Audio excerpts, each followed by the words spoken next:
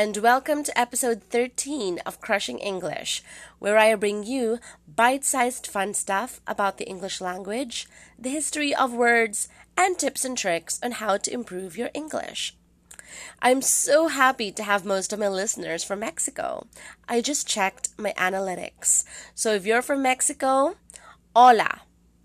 If it's your first time to tune in, let me give you a big warm welcome hug, no matter where you are. My name is Reese.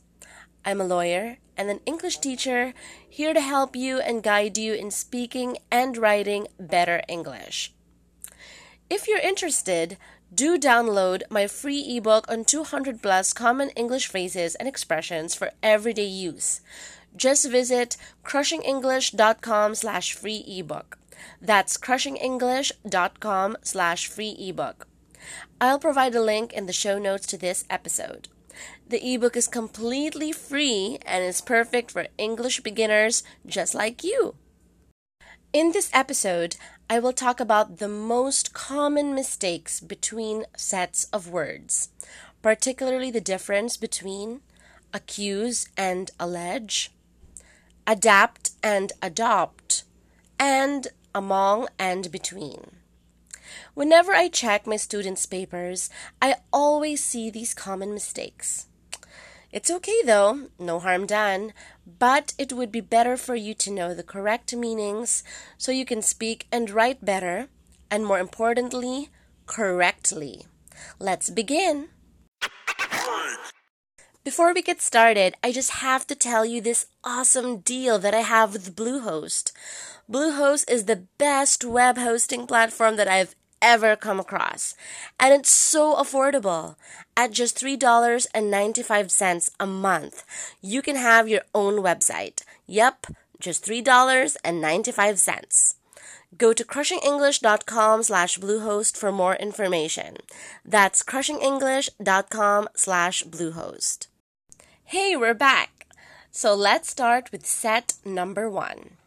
What is the difference between accuse and allege?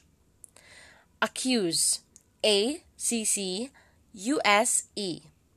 Accuse. Accuse is to blame someone. For example, she accused me of stealing her computer. This is the act of actually blaming. Secondly, let's go to allege. Allege. A-L-L-E-G-E. Allege. Allege is to state something as a fact, even without final judgment. As a lawyer, this is a word that the legal community commonly uses to refer to people who have been accused of committing a crime, but there hasn't been any judgment yet. You have to be careful because everyone is presumed to be innocent until proven guilty. When they are in that state, when there is still doubt as to whether they committed the crime, you use the word allege. For example, the witness alleged that he stole the laptop. Here, even if there is proof, it is still not certain or there is still doubt, until the judge says that the proof presented is true. Set number 2. Adapt and adopt. What's the difference between these two words? Let's go to adapt. Adapt. A-D-A-P-T. Adapt. This means to modify or adjust. For example, when my family moved to another country, we took some time to adapt. This means that you took some time to get used to your new surroundings. The next word is adopt. Adopt. A-D-O-P-T. This means to take on, assume, or to take as one's own. For example, I saw a dog on the street by himself. I decided to adopt him. He will be part of my family now. Set number 3. Among and between. What's the difference between among and between? Now, this is a common mistake, and I usually see this even for intermediate and advanced learners. So, what's the difference between the two? Among. A-M-O-N-G. Among. When you use among, you are talking about more than two things or more than two people, whatever. This means you are talking about three things or more. If it's more than two, it's obviously three or more. For example, Anna, Bobby, and Jerry are friends. They shared the food among themselves. The next word is between. Between. B-E-T-W-E-E-N. Between. When you use between, you are talking about two things only. Alright? Two things only.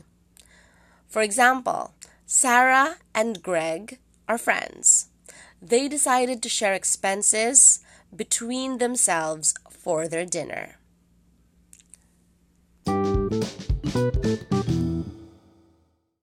If you enjoyed this episode or learned something new, please subscribe, add this to your favorites, leave a review, comment, share this podcast to your friends. The more the merrier. If you're an English beginner, don't forget to download my phrasebook, 200 plus English phrases for everyday use. It's for free on crushingenglish.com. That's crushingenglish.com. Okay, so that wraps up our 13th episode of Crushing English. I hope that you learned something new, and if you want to repeat the lesson, then just hit playback. If you have any questions or you would like me to answer something in any of my future episodes, please drop me an email at crushingenglish@gmail.com. For show notes to this episode, please visit crushingenglish.com/episode 13. That's crushingenglish.com/episode 13. I'll see you next time.